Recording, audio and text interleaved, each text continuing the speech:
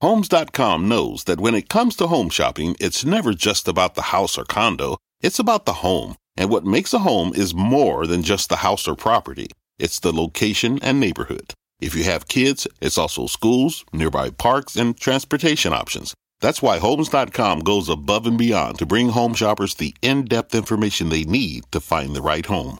And when I say in-depth, I'm talking deep. Each listing features comprehensive information about the neighborhood, complete with a video guide. They also have details about local schools with test scores, state rankings, and student-to-teacher ratio. They even have an agent directory with the sales history of each agent. So when it comes to finding a home, not just a house, this is everything you need to know, all in one place. Homes.com. We've done your homework.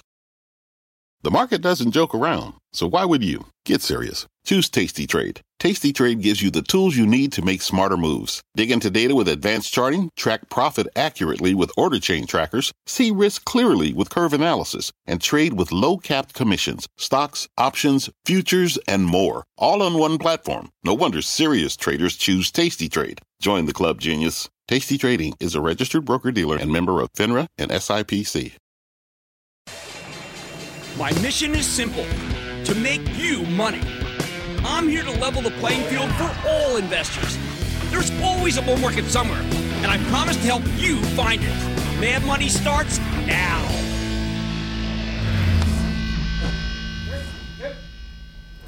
Hey, I'm Cramer. Welcome to Mad Money. Welcome to Cramerica.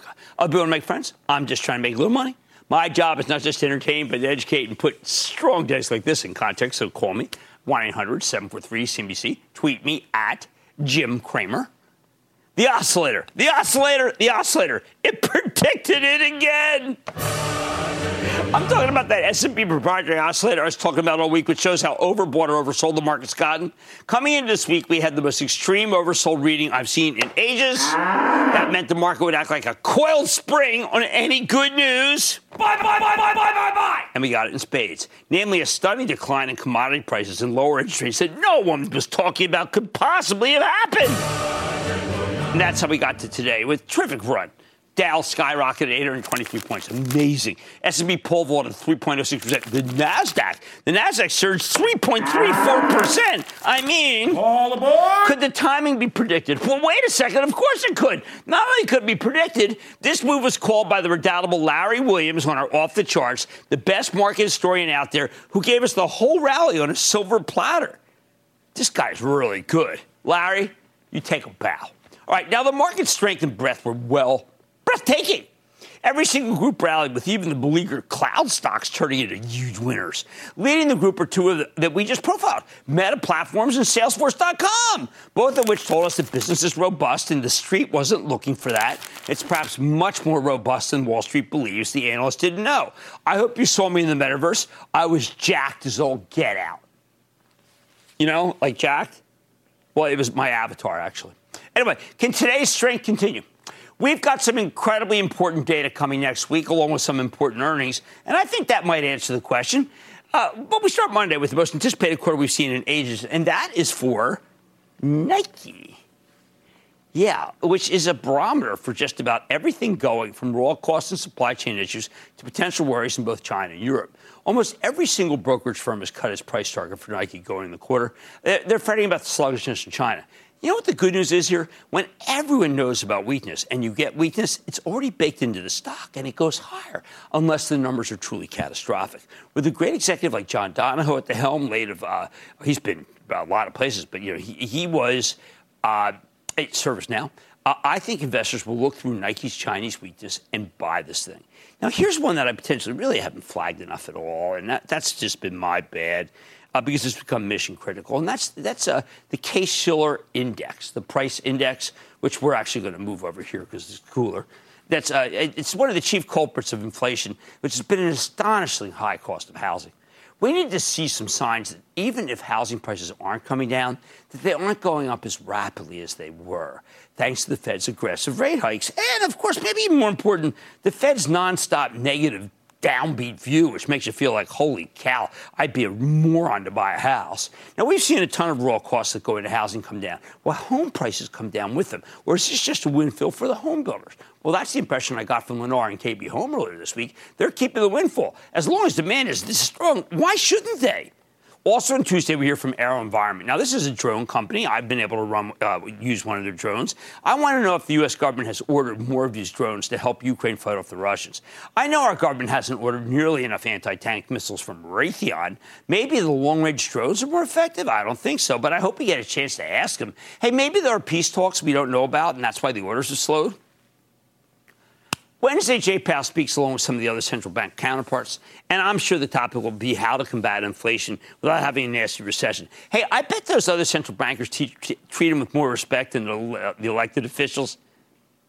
Fortunately, the outcome seems a lot more likely after this week's commodity collapse, not to mention easing the semiconductor shortage that no one's talking about except for me because I found out about it today, and the big pullback in oil, which everybody's talking about. If you're feeling defensive, Wednesday is your day, my friends. Wednesday is it. Look at this, what we got here. We not got not one, but two high-quality slowdown stocks to choose from, General Mills or McCormick. Lately, Mills has been putting up some fantastic numbers. Plus, if Kellogg, which is kind of a not as good as General Mills company, but I'm being such a diplomat tonight, can break up on it in strength of its underlying businesses, who knows what General Mills could do if they wanted to. As for McCormick, I like their spice business. You know that. I have always kept their spice right in one hand because I keep two things on hand. I keep this on hand and the stuff for my contact lenses, and you don't want to confuse these two. Now, if we're going into recession because families don't go out too much, this is what you're going to be using, all right? Not this. Now, here's one that maybe you could be considered one of the great mysteries of this entire market. It's Bed Bath & Beyond. I always railed against this retailer for endlessly buying back their stock at high prices with nothing to show for it. The good news is the company always had plenty of cash on hand to support it, while it tried endlessly to transform the business. Now it has CEO Mark Tritton here, he's formerly chief merchant at Target, who's desperately trying to turn around the chain. But he must have felt a little more confident than he should have because Bed Bath continues to buy back stock aggressively. Yet the business hasn't turned yet, and the cash in the till is dwindling. Let's see if Tritton can pull something off here, although it's harder and harder to imagine that happening. I sure wish these guys would sell Bye Bye Baby to bring in some liquidity. It was a meme stock. And you know what? I really wish all the meme people well. The bell tolls for them.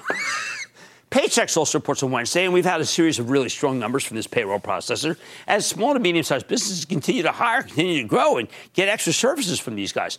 Will that continue? CEO Martin Mucci will tell us. What I can tell you is, for certain, is that Paychex may make a lot of extra money thanks to the Fed rate hikes because they collect interest while they wait for people to deposit their checks, also known as the float. Thursday morning, we get the most important data of the week. It's what everybody buzzes about. It's the core PCE deflator.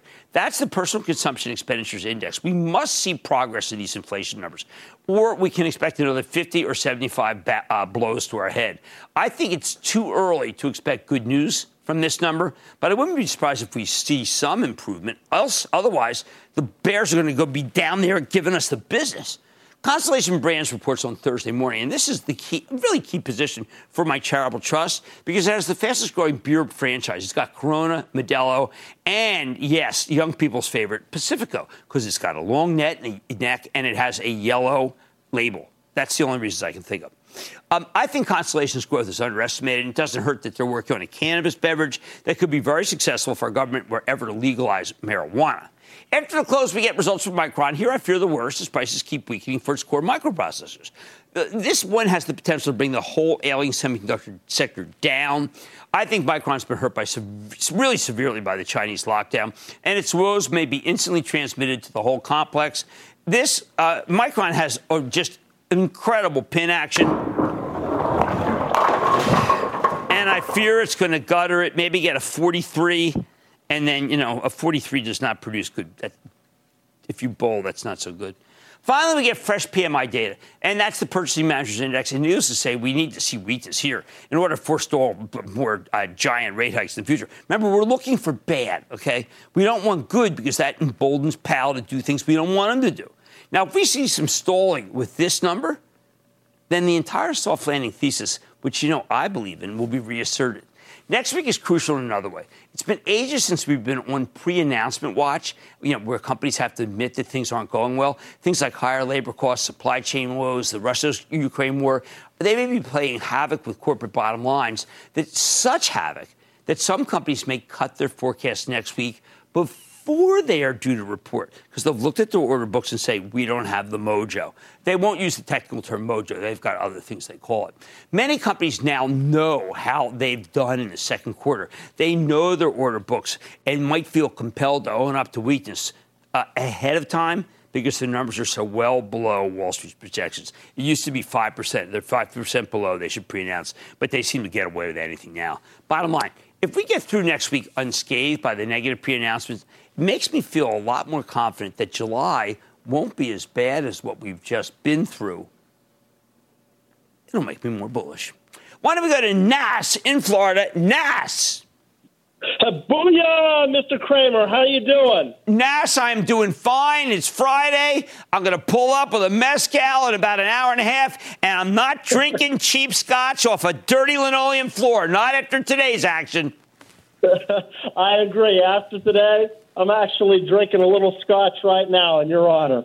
Really? I hope it's like maybe single malt. Or are you going with some of my dad's old brands like Kentucky Gentleman? Actually, it is a little Jim Beam going on here. I like Beam. Suntory, it's good. Many different brands under the name. They've done great, and their cans are good. But don't forget, last night, I have to tell you, a little away from course, I had the Jack and Coke Diet. It was unbelievable. Oh, that's good. Jack and Diet Coke. My wife had the Jack and she. I got to finish this. I'm sorry. My wife had the Jack and Coke Zero. That was even better. How can I help? Oh, well, I am wondering about Hewlett-Packard. Keep wondering. Is it a good time to buy? And no, I don't like the low end.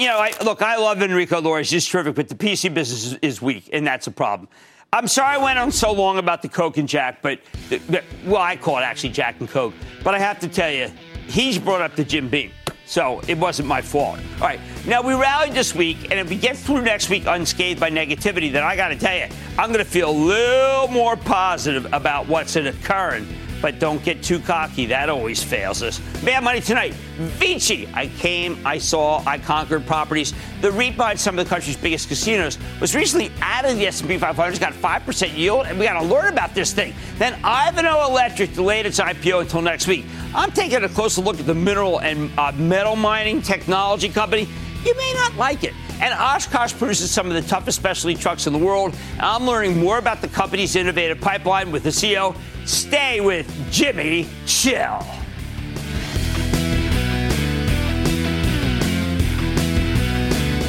Don't miss a second of Mad Money. Follow @Jim Cramer on Twitter.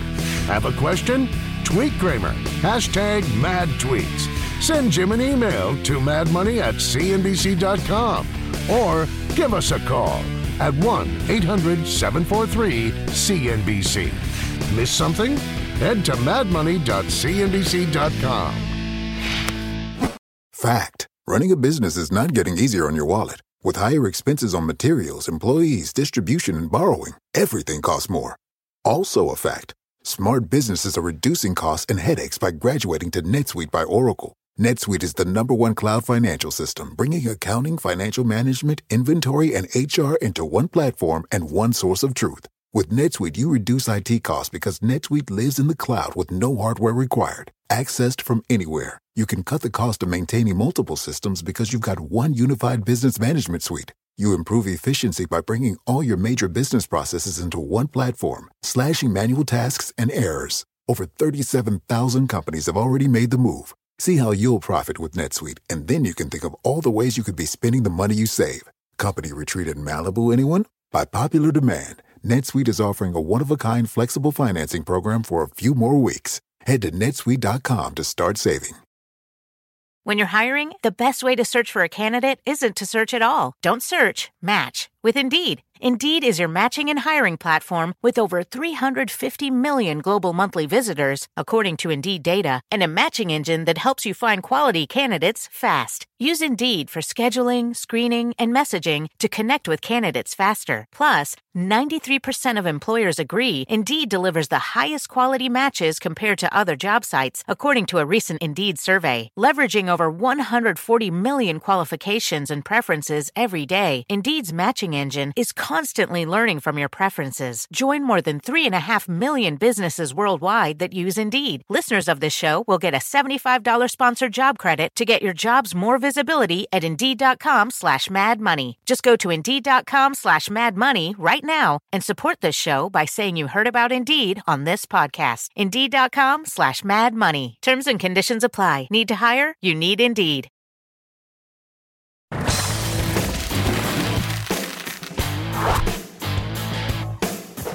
A week and a half ago, you like to do these screens. Remember the market was looking a lot uglier than it does now? So we did the screen on the S&P 500. Find just cheap stocks with solid earnings growth and large dividend yields. Exactly what you need to do to stay safe in a more choppy environment than we had today. Only 23 names made the cut. And one of them was Vici Properties. It's VICI. I came, I saw, I conquered. A real estate investment trust that's the landlord for a number of casinos and golf properties. I see this as a good way to play the return of leisure travel post-pandemic. I like it as an inflation hedge, and this is one that's safe from the casino owners themselves because the operators either have exposure to Macau, which is ruinously terrible, or ruinously competitive sports betting businesses. Plus, Vici's a cheap stock with a bountiful 5.1% yield, much better than treasuries. Since I highlighted last week, the stocks are already up nearly 8%. I wouldn't be surprised if it's got more room to run. Don't take it from me. Let's check in with Ed Pitoniak. He's the CEO of Vici Properties to get a better sense of where his company's headed. Mr. Pitoniak, welcome back to Mad Money. Oh, Jim, it's great to be back. The last time I was with you, we never heard of COVID, and we were about 40% of the size we are now at Vici. Well, I'll tell you what else we'd never heard of, Ed. We'd never heard of Vici because it was a sleeper Goldman deal. And I saw it, and I said, now, wait a second. I don't like Caesars, but this company, around $15. I hate the high flyers that open, they're 15, and then they open at 50, and everybody loses money. Yours was the opposite. You came on, you told a great story. It's only got better. How have you been able to keep the growth? Because you are probably the fastest growing REIT to ever be in an index. I'm thrilled with what you're doing. Yeah, Jim, just to that point, when we got included in the S&P 500 about 2 weeks ago, we became the fastest REIT ever to get from IPO to S&P 500 inclusion in a little under 5 years. And what we've been able to take advantage of is the fact that we are pioneering a new institutional real estate investment category, that being gaming real estate. And what we're able to do is acquire phenomenal assets acquired by phenomenal operators. We collected 100% of our rent during COVID, which was so key to value preservation. You cannot get value creation without value preservation. I was an English major at Amherst. But even as an English major, I know that if you go down 20%, you got to go back up 25 just to get even again. Yes. And then the characteristics of our business have allowed us to not only create value, but preserve it through what has been a really weird period of time, Jim. Well, I've got to tell you, this most recent deal, the MGM deal, that was a work of brilliance. Look, the Caesars, I understood, they were distressed. You offer such a good proposition. Can you please tell our viewers why anyone would want to do these kinds of deals with Vici if they own the properties?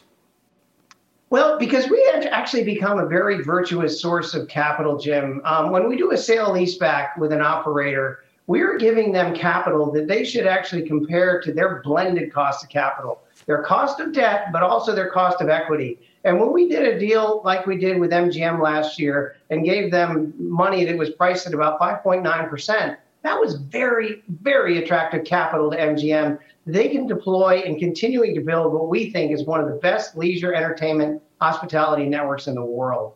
Now, I thought what was so exciting, you pretty much own the Strip, but then I saw Penn National in there. Now, they're all over the country. This could be just the beginning. Let's cover Vegas, and let's go to all the other casinos around the country. It's a gigantic industry away from Vegas.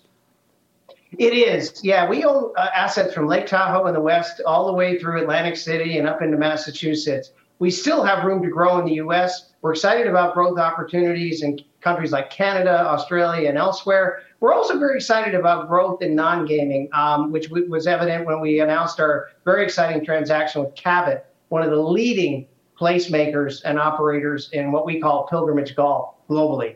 Now, I mean, am I wrong? But any place, let's say where they do the Coca-Cola 600, the Lowe's 600 in Charlotte. I mean, is any place could be a potential client for you, right? Yeah, it could, and Vegas in that way, Jim, is almost a microcosm of the opportunities we feel we have both in gaming and outside of gaming. If you look at the way Vegas has evolved in the last few years, with the arrival of the Golden Knights, the arrival of the Raiders, the arrival of F1, all of these kinds of experiential categories do have real estate elements that are very attractive to us. We're intrigued with stadiums, but I would tell you we're probably even more intrigued with training facilities. You're a football fan. You know that NFL teams today are investing tens and up to hundreds of millions of dollars in training facilities. They don't necessarily need to tie that capital up in those assets if they can deploy it better elsewhere. You are so right. I mean, the NFL, even the colleges, they're spending obscene amounts, and they're not getting anything out of it. And you could be the answer to them. Have you been able to do any NFL ones yet? No, we haven't cracked the NFL yet, but I will tell you that that global soccer, global football is a category we're intrigued with, a category in which we are having some initial discussions. And, as you and your audience are well aware, it's probably global football that is leading the way right now in terms of infusions of new equity, new ideas, and creating an ecosystem we think we can participate in and create a lot of value for our potential partners. Well, I am so glad you came on. I was worried when you first started. I said, geez, they can only do so many casinos. But you are obviously thinking much bigger than that, and that is why your company has been on the move and been such a great growth performer with a fantastic yield. Very hard to find in this market. Ed Pitoniak, CEO of Vici Properties. Thank you so much for coming back on the show. Thank you, Jim. Guys, you got to look away from the crowd, okay? Everybody moans about all these stocks that go down. You see them all day here. How about a company like Vici, 5% yield? Look at the growth path this man has, and he's doing it all himself. Mad Money's back after the break.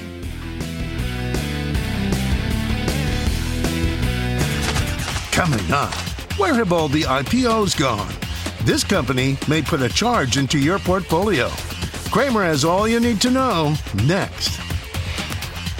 You seek the key, but first, you must learn the ways of precision, craft, and performance with Acura's all-electric ZDX. With a premium Bang & Olufsen sound system up to a 313-mile range and a Type S variant with an estimated 500 horsepower, the ZDX is their most powerful SUV yet. Unlock the energy when you visit Acura.com to order yours today. Take your business further with the smart and flexible American Express Business Gold Card. It offers flexible spending capacity that adapts to your business. You can also earn up to $395 in annual statement credits on eligible purchases at select business merchants. That's the powerful backing of American Express. Terms apply. Learn more at americanexpress.com/business gold card.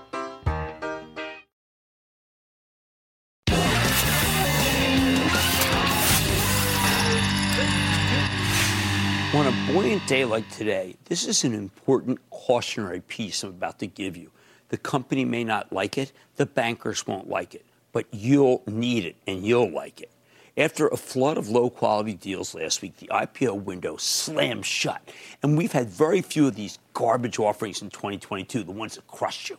In fact, in the second quarter, we had just 21 deals, raising a mere $2 billion. Slowest quarter for IPOs since the Great Recession. That's actually good for the market because it's not crushing your dollars. But some companies keep trying to pry the IPO window back open. Take this crowbar called Ivanhoe Electric. It's a copper and gold miner that was planning to come public today with a $175 million offering. the deal got delayed. This came as a surprise because it looked like these guys were dead set on a Friday IPO. But it makes sense when you consider that commodity markets have fallen apart in recent weeks, and I think the outlook for copper is only going to get worse as the Fed keeps tightening. Still, the Ivanhoe Electric deal is now supposed to come early next week. So I wanted to give you a closer look on this one because I think it's important not to be tempted. Let me be very clear. We had over 300 deals last year with hundreds more startups coming public by doing these reverse mergers with special purpose acquisition companies that I think should never have been allowed by the SEC. But there's a cadence to the IPO cycle, and I'm going to explain it because I'm from the inside. Remember, I'm from the Goldman Sachs side. I'm not just from the TV side.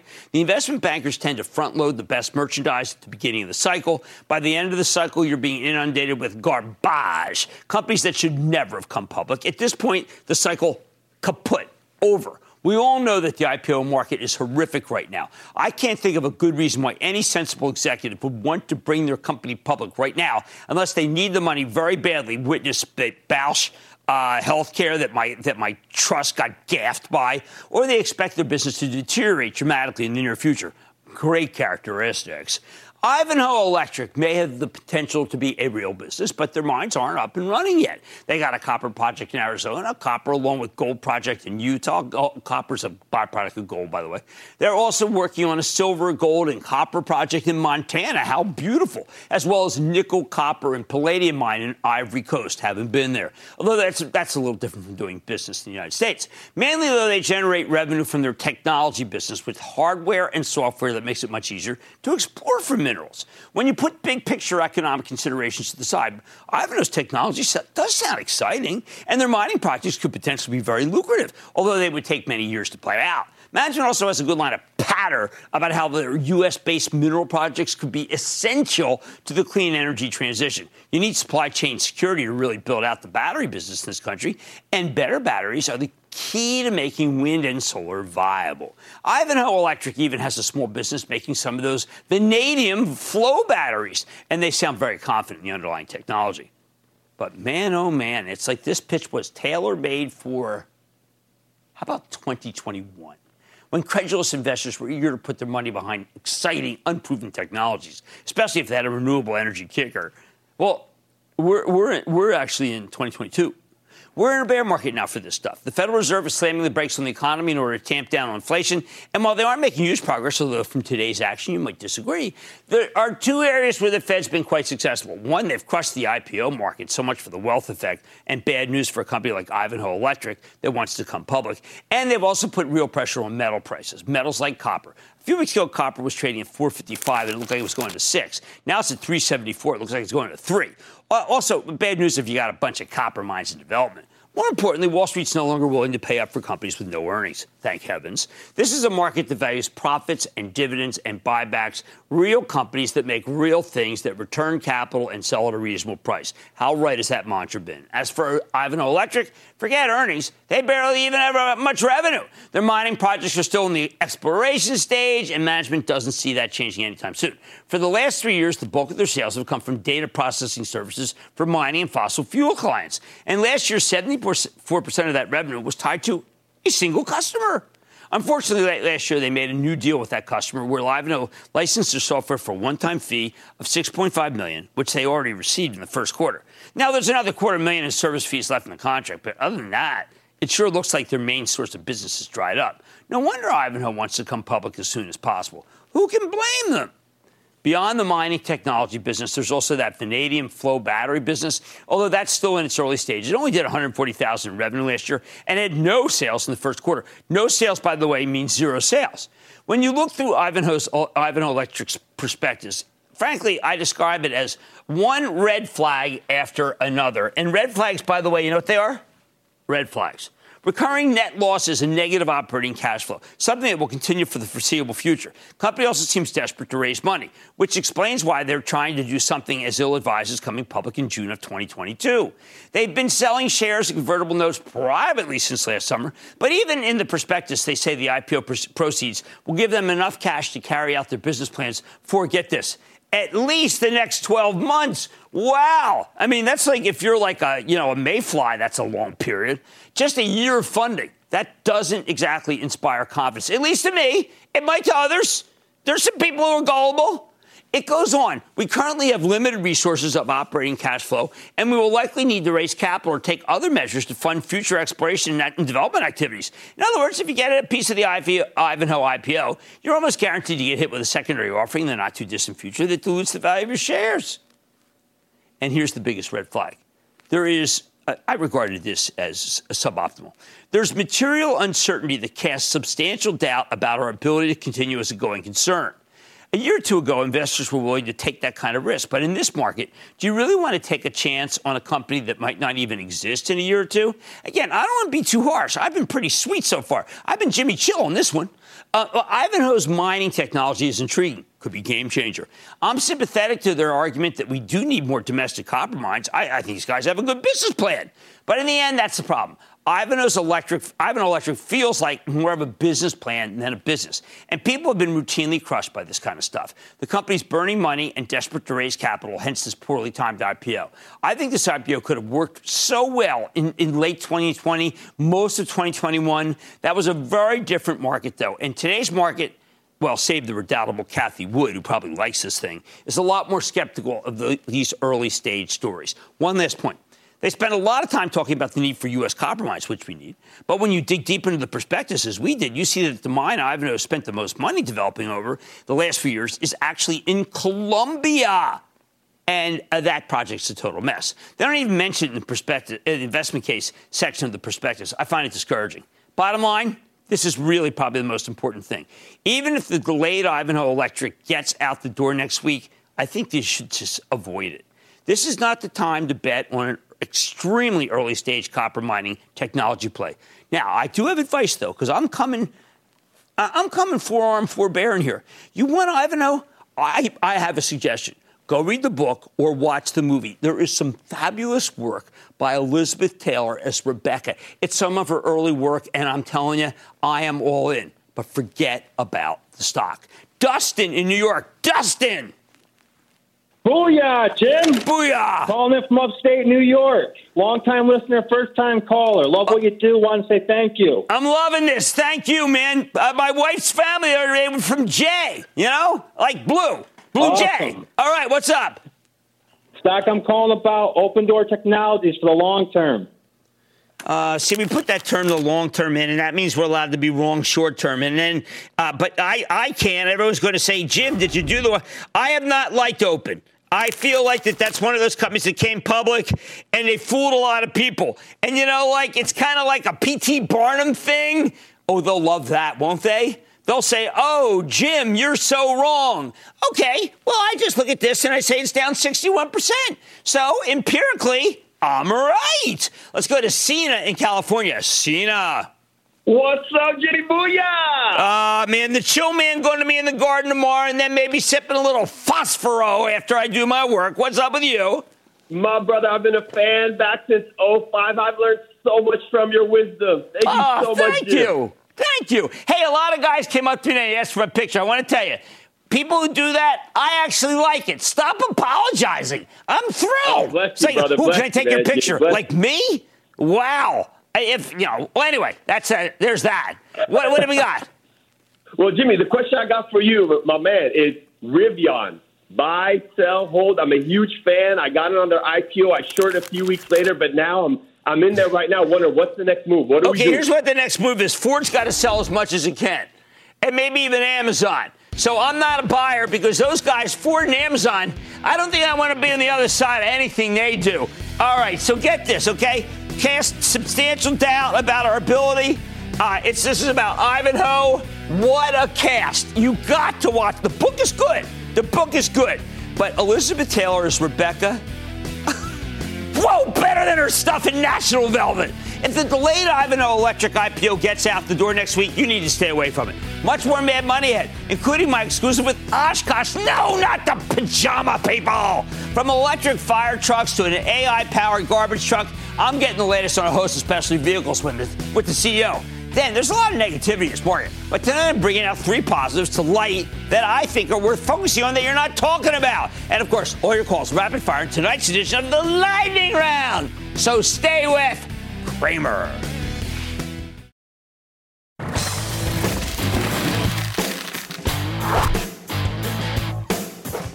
You know how interactive we are. Last Thursday during the lightning round, Jacob in Connecticut asked about Oshkosh Corp. That's a diversified industrial that makes access equipment, specialty vehicles, truck bodies. You've definitely seen their fire trucks. Over the last 13 months, the stock has sunk from 137 down to the mid-80s. Boy, isn't that the typical bear market trajectory? Although it did have a nice 5% decline, move today, up, along with the rest of the market.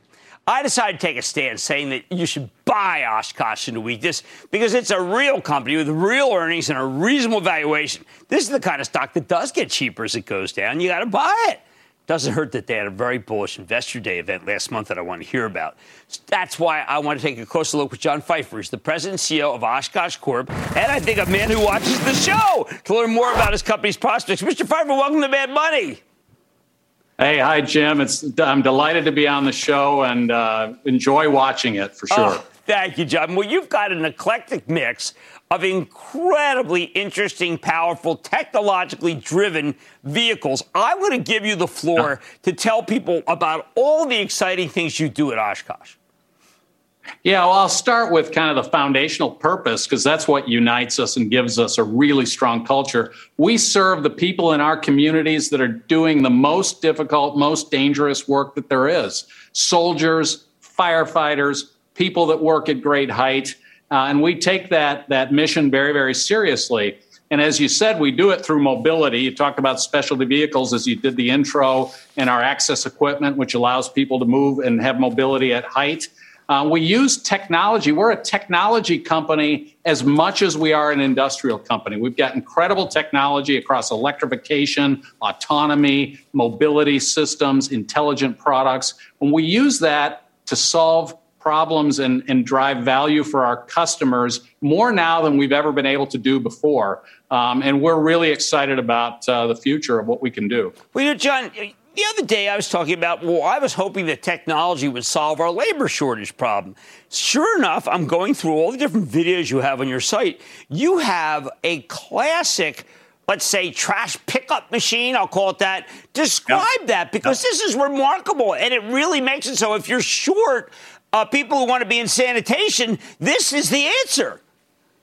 Sure, yeah. I mean, that's what we do. We drive productivity right at the level that we deliver the product. So we allow the fleet operators and the operator of the equipment to continuously be more and more productive. We do that through autonomy. We build more autonomy into our refuse and recycling collection vehicles with every year that goes by. Every time we drive autonomy into the product, it allows people to be more productive, and that's really good for the labor situation that we're in right now. Boy, I've urged people to look at the videos. Your videos on your site are quite striking. We have a situation with Ukraine, and I know it's caused some cost issues, but what I find interesting is you've got this Stryker medium caliber weapon system, and I am praying when I saw it that NATO is ordering as many as they can, because if Ukraine goes, why not Russia go after NATO? Are these being employed against, or at least as a line of defense against the Russians? Well, I mean, everything that we do provides defense for ourselves and our allies, NATO countries being number one on that. And I don't think there's anything more sustainable than being able to defend against aggression. And that's essentially the core of what we do. That Stryker vehicle you talked about, that's a new program for us. It's a fantastic win. It expands our capability beyond just the tactical wheeled vehicle, where that's kind of our base product, and allows defense operations to be more productive and to defend countries. And we'll see NATO continue to invest more. NATO countries continue to invest more in their defenses as a result of the terrible situation that we see happening in Ukraine today. All right. Well, that's good, because these devices look like they could make a difference for our allies. You are not stopping. You are making vehicles that have historically been diesel operated into EV. Yep. How's that going? Yeah.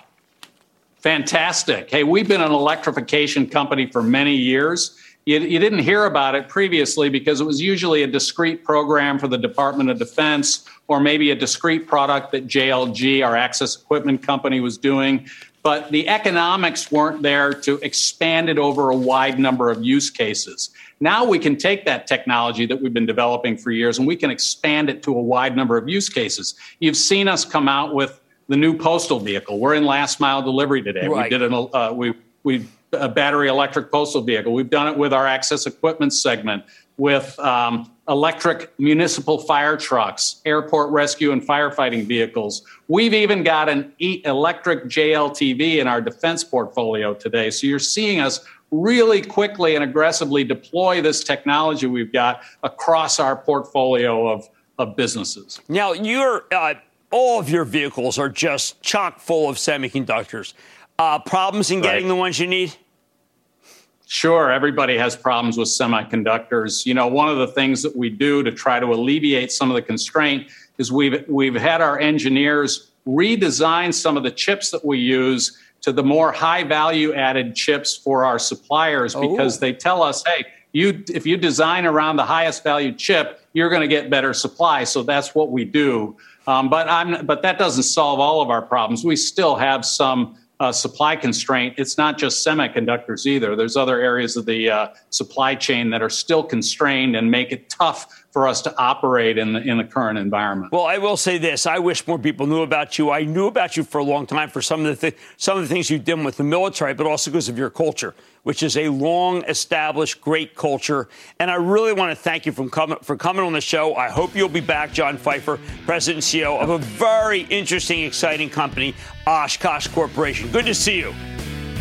Thanks, Jim. Excellent. Guys, there's so much good stuff about these. I spent hours looking at these videos because this is a gem of an American company. Mad Money's back in for the break.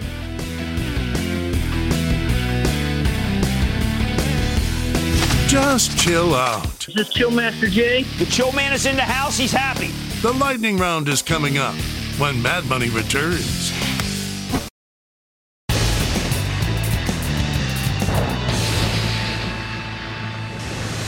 Look, before we get to the lightning round, team player Kramer wants to clue you into a huge lineup happening all next week on CNBC, live from the Aspen Ideas Festival. I know my friend Sarah Eisen is going to be there. We're going to bring you live interviews and news-making conversations from this amazing gathering. We hear from Jessica Alba, Ken Chenault, Eric Schmidt, the CEOs of Intel, IBM, PepsiCo, Wells Fargo, Bumble, and more. I'm not going to be there, and it's breaking my heart, but I support my team. Tune in. And now it is time for the lightning round on Kramer's Mad Money. Yeah, that's where we play. And then the lightning round's over. Are you ready, Ski? Dad, time for the lightning round. Let's start with Bob in New York. Bob.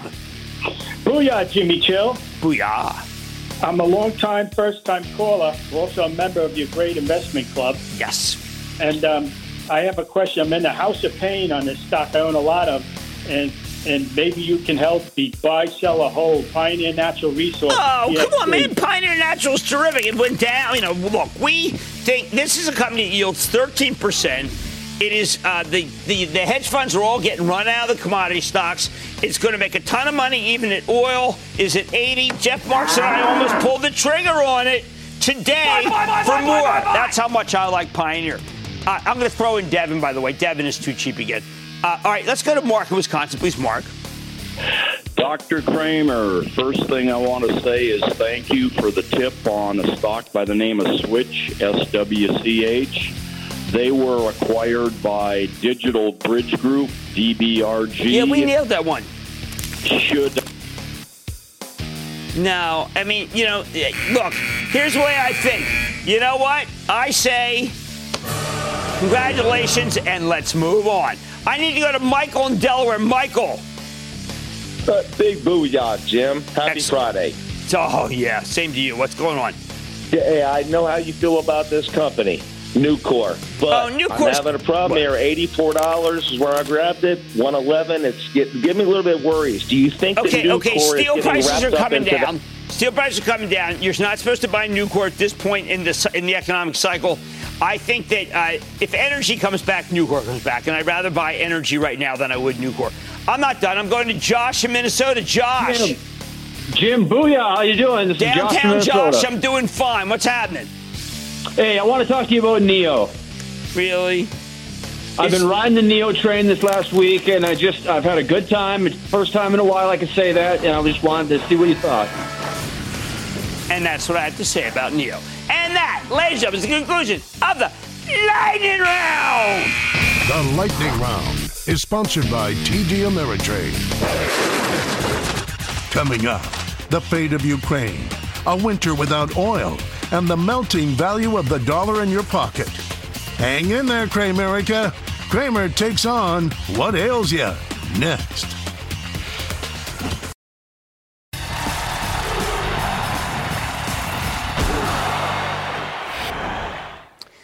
You know, I like to consider what could go right for the market, especially after a day like today, right?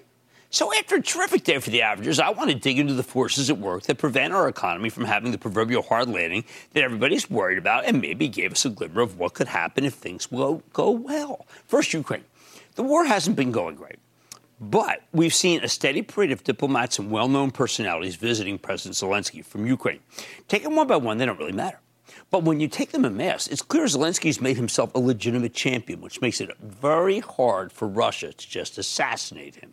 That may sound like a strange thing to say, but if you look at Russia's last big war, when they spent years stamping out separatists in Chechnya, one of the first things they did was to assassinate the most important rebel leader with laser-guided missiles. Of course, Chechnya is much smaller than Ukraine and was already part of Russia, so they got zero support from the West. Zelensky's in a very different position. I can't think of another world leader who has more support from the West than this guy. Meanwhile, Vladimir Putin's an international pariah, someone who can stay in power only because he's backed up by nuclear weapons and has no free press whatsoever, so Russian citizens think he's doing really well. As long as Russia can't take out the Ukrainian government, they have a very difficult endgame. After the first failed plan, I think Putin decided to play for time, waiting for the winter to bring Western Europe to heal, because these countries are all dependent on Russian natural gas for heating. I was worried that our government, or at least our European allies, would sell Ukraine out as we got closer to the winter. I figured they'd pressure Zelensky to make a Munich-style peace deal and give away a decent chunk of his country in order to ensure their natural gas access. That's bad news for freedom and democracy, but it's great news for the stock market, which wants peace at any price. I'm increasingly bullish on the prospects of a negotiated settlement. I'll tell you why. The price of oil has collapsed from its recent highs. This move makes no sense unless the West got something up its sleeve. You simply can't rule it out. Oil shouldn't be going down like this. Second, we've seen a remarkable collapse in food prices. Again, I'd be worried about food inflation because a long war will sideline Ukrainian agriculture, potentially taking out 13% of the world's calorie production. We know many countries in Africa will suffer from famine without grain from Ukraine. That could get very ugly very fast. But just like the sell-off in oil, I have to believe the shocking decline in soy, corn, wheat aren't just due to a lack of buyers. I think the traders are worried about being stuck with these goods if the war ends. Maybe I should say when the war ends. Finally, metal prices have begun to collapse too. That might mean that auto companies won't have to raise prices anymore, assuming they can get their hands on enough semiconductors to make the cars they need. Now, Ford's last quarter was crushed by steel, aluminum, nickel, copper, and iron, all of which have now breathtaking declines. I'm not sure what will happen next, but it shocks me that no one else is talking about these declines. It's just crazy, even as there are very real signs that we're making progress in the fight against inflation. I don't care if it's because of a Ukraine deal or not. We are making progress. I think people look at these deals and they look at the declines and they say, so what, Jimmy Chill? They show you that we're going into a recession. I say not so fast. These declines show you that with just a few rate hikes from the Fed and the possibility of a truce in Ukraine, Jay Powell might not have to take rates higher than 3% and change to tame inflation. No one seems to be considering that maybe it's really worth betting on. I think many people bet on it today. I'd like to say there's always a bull market somewhere, and I promise to try to find it just for you right here on Mad Money. I'm Jim Cramer. See you Monday. The news with Shepard Smith starts now. This podcast is supported by FedEx. Dear small and medium businesses, no one wants happy customers more than you do. So you need a business partner just like you. Like FedEx, who understands your passion for serving your customers because they have the same commitment towards you. That's why FedEx offers you picture proof of delivery, packageless and paperless returns, as well as weekend home delivery to 98% of the U.S. on Saturday and 50% on Sunday. See the FedEx service guide for delivery information. What's more, FedEx Ground is faster to more locations than UPS Ground. Trust FedEx for timely deliveries. See what FedEx can do for your business. Absolutely, positively FedEx.